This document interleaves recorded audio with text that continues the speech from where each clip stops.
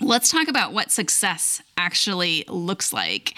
We have been praying about purpose this week, but it's also really important as we kind of close out this series and wrap it up to remind ourselves of what success in our purpose actually looks like.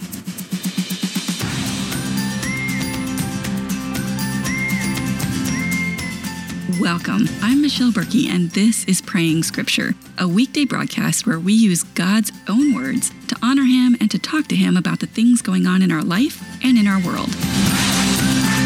Join me as we dive into episode 98 today. When I wrote that down, I was like, 98, oh my goodness, 100 episodes is next week. I'm not sure I'm ready for that because I had thought we would do some kind of celebration. I don't know what we're going to do still. So anyway, this is 98. Let's pray together about our own personal purpose. But before we do that, we're going to open with a bit of what we call worship prayer. And today we're in Hebrews 13:8, and we're worshiping with the idea of an unchanging God. We're coming to God this morning with the recognition and worship that He is unchanging. The verse reads like this: Jesus Christ is the same yesterday and today and forever. And while I am sure that this is probably a familiar verse to you, sometimes I really love to actually pray those familiar verses because it brings us a recognition of new things and new perspectives, and it gives us fresh eyesight onto a verse. So let's do that. Father, we come to you today with grateful hearts for the fact that you are unchanging. You are the same yesterday, you are the same today, and you will be the same forever. Forever is one of those concepts that we can't even wrap our minds around. We have no clue what that really actually means, but the idea that you are never changing, never, it's good enough to realize that for my whole life, you will never change. You are the same today as the moment I was born. You'll be the same when I meet you in heaven. And I'm grateful for that because it allows me to be confident and I want to say resting in a place where I have this foundation of a God who doesn't change, who I can trust that what He says will be true, that I can trust that He, if He acted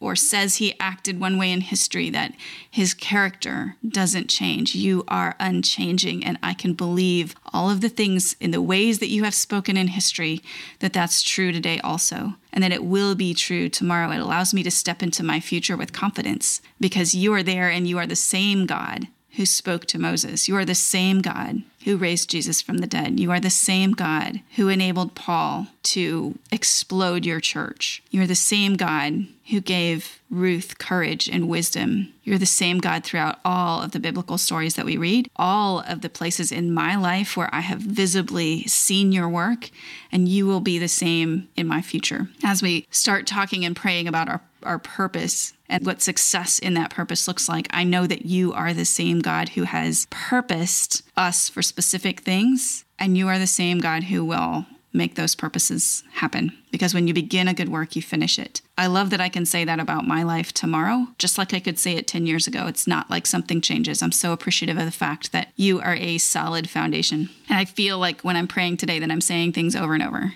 So that always makes me feel, this is going to sound so dumb. Here we go. This is a problem. It makes me feel less effective in prayer. That right there needs to be out of my vocabulary, out of my feeling vocabulary. Lord, take that away. This isn't about whether I'm praying an effective prayer or not. This is about you and me having this conversation, and other people just happen to be joining in. So help me lay aside the whatever performance feelings come up for me, and help me focus on the idea that you and I are meeting in this place, that you love and adore me, and that you want me to speak to you, and that just like as a small child fumbles for words, that's completely okay if I do that too. Help me as we go through this time to make sure that what I say is glorifying to you. Because while I don't care so much about being effective, I do desperately care that I'm honoring you. So help us to do that today. In Jesus' name, amen. As we close out this series, I just wanted to help us focus on a reminder that as we think about our purpose and our success in that purpose, because our whole point is to be successful in the purposes that God has laid out for us. We want to participate with Him in those purposes to a degree that it's successful. But our success doesn't always look like the success as the world defines it. And so I want to remind us of that as we kind of go forward into whatever our purpose is or whatever work we have to do on our purpose, that doesn't necessarily look like life will be grand and that our business will be successful or that our home life will be perfect or that we will have things easy and comfortable and convenient and everything will be great. Rainbows and unicorns, right? Instead, in 2 Corinthians 12, 9 and 10, it says this, "But he said to me, my grace is sufficient for you, for my power is made perfect in weakness. Therefore," this is Paul speaking, "I will boast all the more gladly of my weaknesses, so that the power of Christ may rest upon me. For the sake of Christ, then, I am content with weaknesses, insults, hardships, persecutions, and calamities. For when I am weak, then I am strong." Let's pray through those verses. Lord, there's so much of the world's definition of success that leaks into our lives. Even when we are trying to keep it out, it gets in. And so I ask right now that you would work in our hearts to weed that out. The idea of success as collecting material things or as collecting a series of beautiful moments even, or as ease or comfort or safety. We have enough money in the bank, we are a success because we're safe from whatever the world is going to throw at us. There's so many ways that the world defines success. It's not at all how the kingdom's definition of success works. Now, we very well may be financially successful, personally successful as the world defines it, and that's fine. But we need to also understand that the kingdom is a little bit different, and your grace is sufficient for us, and your power is made perfect in weakness. So as we look at pursuing our purpose, maybe it's going to be found in places where we are weak. Maybe succeeding in that purpose is going to feel a lot more like I can't, a lot more like I'm not willing to, a lot more like this is painful and I don't have the capacity to handle this, because then we can rely on you. Paul said he will boast all the more gladly of my weaknesses. Help us learn to do that. Help us learn not to hide our weaknesses, but to let you shine through them, to let you act in them, to let you transform them into a God-glorifying moment. I don't need to eliminate my weaknesses. I need to let you work in them, work through them, so that the glory goes to you and not to me. Teach me, like Paul, to be content with weakness, with insults, with hardships and persecutions and calamity. Like, we aren't content when we're suffering hardship or calamity. Certainly a lot of families face calamity this year. Have we been content? Teach us to be that person. Content in calamity with persecutions, with weaknesses and insults.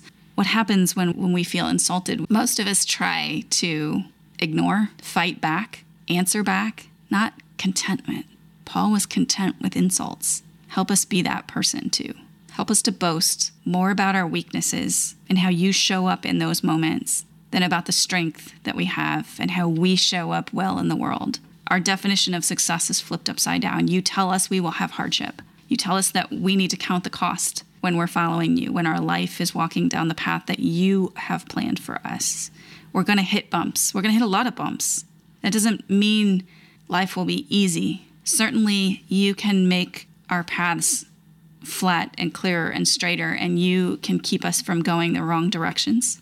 But that doesn't mean the walking will always be easy. And so as we walk through those times when we feel unsuccessful, when we feel as if we are weak, and as we are weak, be glorified in those moments. Help us to see those moments where you use us in our weakness as the utmost success. Flip our definition of success so that we are not defining it as the world defines it, but as you define it, and help us walk through learning how to be content in those moments, learning how to boast in our weaknesses, because we want your power to be perfect in our weakness. We want to experience how your grace is sufficient for us.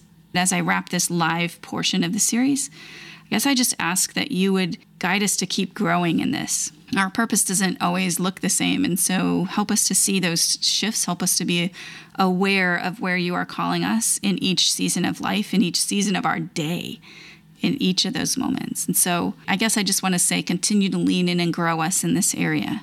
Continue to give us guidance. Continue to give us a desire to live your purpose in our lives. Amen. Thank you guys so much for joining me today. I so appreciate you who have joined me in prayer. It's good for me, and I hope it has blessed you today. If you're watching the broadcast on the Grace on the Gravel Road Facebook page, and if you find it helpful, we will be back again on Monday at 10 a.m. Central. So I would love to have you back on Monday. And if you want to bring a friend, that would be awesome too. If you're a podcast listener, subscribing to the show and sharing it with a friend allows more people to pray with us, to join their voices with us in prayer.